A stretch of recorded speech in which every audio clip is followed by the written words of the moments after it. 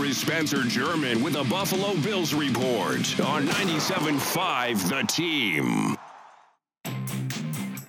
With Sunday's 21-12 win over the Jets in their rearview mirror, the Bills turn their attention towards Week 2 and a meeting with the Carolina Panthers, what will be a homecoming for head coach Sean McDermott and general manager Brandon Beane.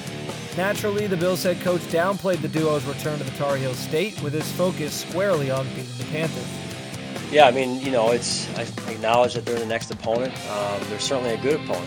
We respect the heck out of every opponent. And Carolina is a talented football team. I really appreciate the time that I spent there. Great people around that organization. And it'll be a huge challenge for us to go down there. It's their home opener.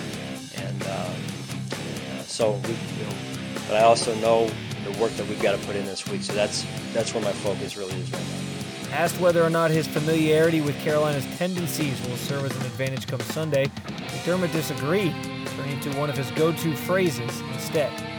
I don't know about that. I just think, look, I'm not out there playing, so that's hard to say an advantage.